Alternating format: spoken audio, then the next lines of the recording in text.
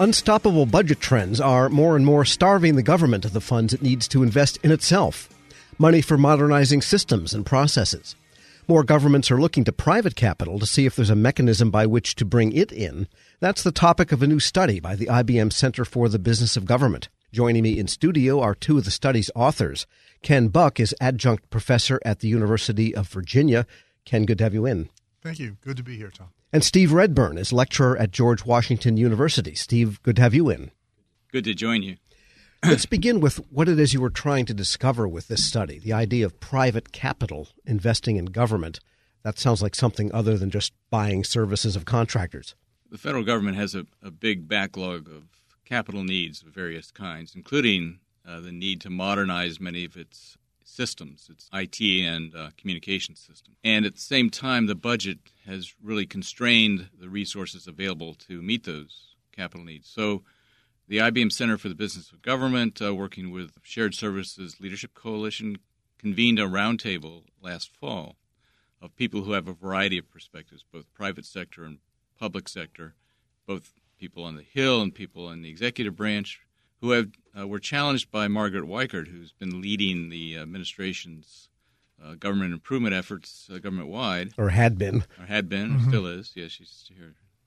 Challenged by her to come up with new ways of thinking about this problem. How do we mobilize the private sector's capital, not only its capital, but its expertise and its technology, to address this set of needs within the constraints of the budget and the complexities of the procurement process? So we have then taken that set of ideas and developed them. And Ken, what are some of the ideas? Well, I can speak to the acquisition area because Sure. Basically what we did is we teamed up Ed DeSev as our other partner in crime, and we put what we looked at this a way to solve this problem is to look at the holistic view, meaning it isn't a procurement solution. It isn't necessarily a budget solution or an HR solution. So we worked as an integrated team to basically say what are the barriers to the federal government accepting private equity money, if you will, or pretty much, right?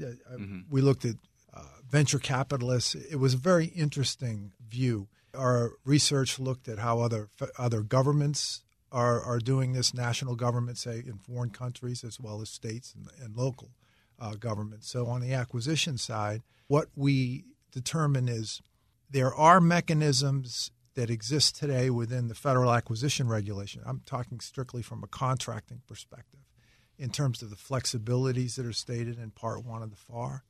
If it's not illegal, immoral, or unethical, assume it can be done. That's the mantle. Now, that isn't always practiced. So there are incentive-type contracts that we may use. So I won't get into the recommendations right now, and we can explore those. Well, let's talk about how other governments do take in private capital, say other national governments. What is their mechanism? Well, there is a separate capital budget in many countries, most countries, and also at the state level in the U.S. The federal government doesn't have a separate capital budget. Right.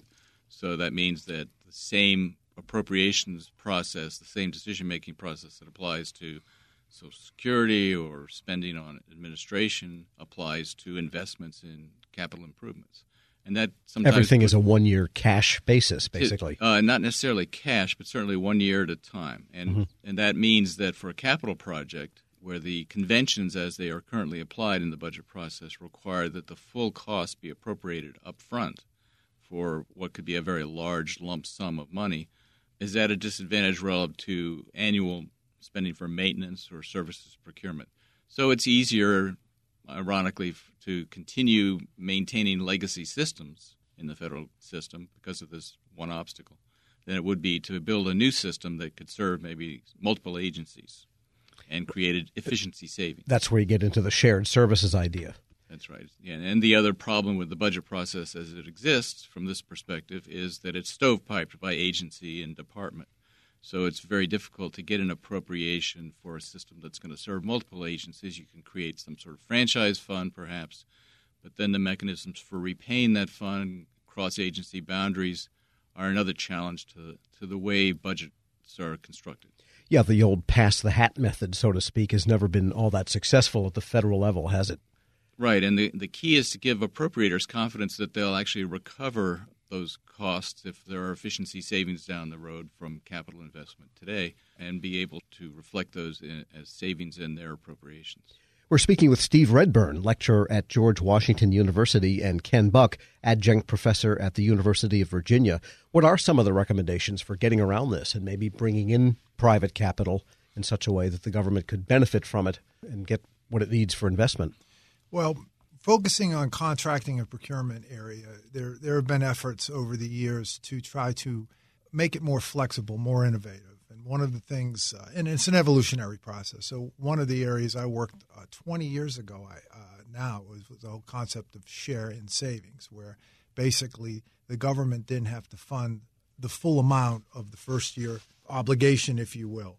In essence, they could enter a contract by partial funding, and in some cases no funding, depending on the opportunity, and the contractor would be paid from the savings that actually occurred. And they use that a lot for building modernizations and getting some better Mostly HVAC systems and that kind of thing. Energy savings were good. I mean, that was a good example because there was a meter on the wall, and it was clear to know what the costs were before some renovation, and then if they were reduced as a result of, say, thermal windows, the electricity bill went down, then that part of the reimbursement of the investment by the contractor was paid from those savings, a portion thereof. So the eGov Act of 2002 was very innovative. It basically trumped the Anti-Deficiency Act. It established that any savings that were accrued, the government would be able to reinvest those in other programs. And when we put the infrastructure in place, we put the policies that were ready to be signed over at the Office of Federal Procurement Policy, and basically we ran out of time. And so it was a 5-year pilot, and it basically expired. So one of our recommendations is that let's look at resurrecting it now that we've learned more. I mean, it is an evolutionary process. Shared savings mechanisms. Absolutely. And it's being done at the state level where, in essence, they're focused on balanced budgets, et cetera. So there are some controls that can be put in place, but for the most part, we think that is certainly a recommendation in the long term to permanently authorize it. But now we think there should be another a follow-on pilot. Another area, and this gets to the whole issue of accepting private equity money. Under the current structure, I don't know so much about the budget rules, but certainly if you go to a contracting officer today and say that we're going to, they'll say augmentation of appropriations, okay? And that's a scary word. And those of us that grew up in our first contracting course, they said if you make a mistake, you could go to jail. And so that environment is still there. There are pockets of innovation. But what's happening, so the second recommendation is to look at other transaction authority, because that is a completely different animal than it is in the federal procurement sector, where private investment is actually encouraged, and it's in there in statute. We don't look at it as a panacea, but it is the type of viewpoint, the type of environment that's going to promote innovation. And it's not to say the procurement rules are stodgy or they're inappropriate. They're restrictive in a lot of ways. So our recommendation is to really explore expanding the scope of OTAs beyond research and development. Beyond prototyping types of things. Right, and more into production. And basically, and the third one was public-private partnerships. It's almost like the other federal, U.S. agencies, not federal, but at state and local level and also in other countries. And in our report, we give some specific examples of how states are using it to enhance infrastructure, which is something this country needs. And so we believe that should also be used. And Steve, what does the appropriations process and the budget request process look like in those situations? Well, Ken's correctly described the conservatism and the anxieties that budgeters feel, appropriators especially, about innovative practices that might expose the government to risks down the road. And the budget concepts and their application have grown out of that desire to make sure that the government taxpayer is protected and there's proper stewardship of funds, and also that costs are properly recognized up front before the government gets too far into a deal that could be problematic. So to give them more confidence and to reduce their anxiety about these arrangements, it's necessary to build a body of experience and evidence and systematic demonstration to them that this is what can be recovered in terms of cost savings or efficiencies down the road. And here's a mechanism that you can use as a model to do this over and over again. One of the examples of how that can be done is the current Technology Modernization Fund, which was authorized 2 years ago and has been used now by OMB and GSA to essentially run an internal competition among agencies to tap those funds for innovative approaches to generate administrative savings through IT modernization. As that is documented, as it's shown that this is a working model, it's still very small, but it could be expanded and built on and expanded to a wider range of capital needs. So that's just an example of how you give confidence to people by building evidence. Scorekeepers don't like to be uncertain about what the cost savings are going to be, so you have to demonstrate to them that they're real. I guess the biggest hurdle to getting any of this done is convincing Congress, not just about the idea, but about the fact that agencies can deliver on what it is that Congress would let them do.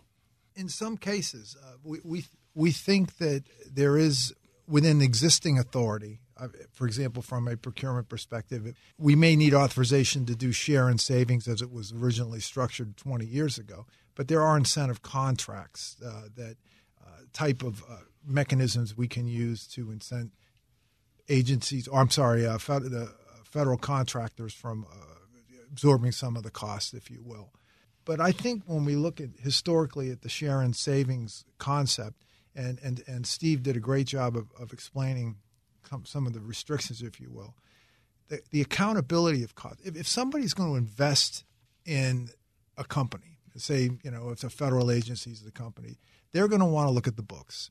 And heretofore, the government's been reticent to share basically what the costs were. 20 years ago, we didn't have very good cost accounting systems. I would hope they're more improved today with a CFO Act and balance sheets, et cetera. So looking at a private sector partner, not just a contractor that's on the other side of the fence. And again, that's why OTAs are good, because the whole concept of cost sharing and partnership is inherent in that. And so that's a model, if you will, I think we could adopt. We also looked at some longer-term possibilities and looking farther down the road to facilitate these kinds of innovative practices. The government may want to review the set of budget concepts that we've lived with basically since 1967, when the President's Commission established what we currently have as a budgeting concept approach. And that could include changing the way investment is looked at in the budget process. So that's one change that could be made farther down the road. And we could have an organized capital planning process that develops a pipeline of projects that helps reduce the uncertainties that private investors face when they have to deal with the federal government. Steve Redburn is a lecturer at George Washington University. Ken Buck is adjunct professor at the University of Virginia. Thank you very much for being here. Thanks. Thank you. We'll post this interview along with a link to that IBM Center report at federalnewsnetwork.com/Federal Drive. Hear the Federal Drive on demand. Subscribe at Apple Podcasts or Podcast One. Some people were made to follow the instructions. We were made to make our own. To always measure twice and never cut corners. Unless, of course, we've got a compound miter saw. Northern Tool and Equipment is a problem solver's paradise. There's nothing we can't find, fix, or figure out together. We're made for this. Start solving your projects today at northerntool.com. Cough and cold season is here. Introducing Ricola Max Throat Care, Ricola's most powerful drop yet. It's the best of Swiss nature wrapped around a powerful liquid menthol center for maximum relief from your worst cough and sore throat. Maximum nature for maximum relief. Try the new Ricola Max now, available in the cold and cough aisle. Ricola. It's in our nature.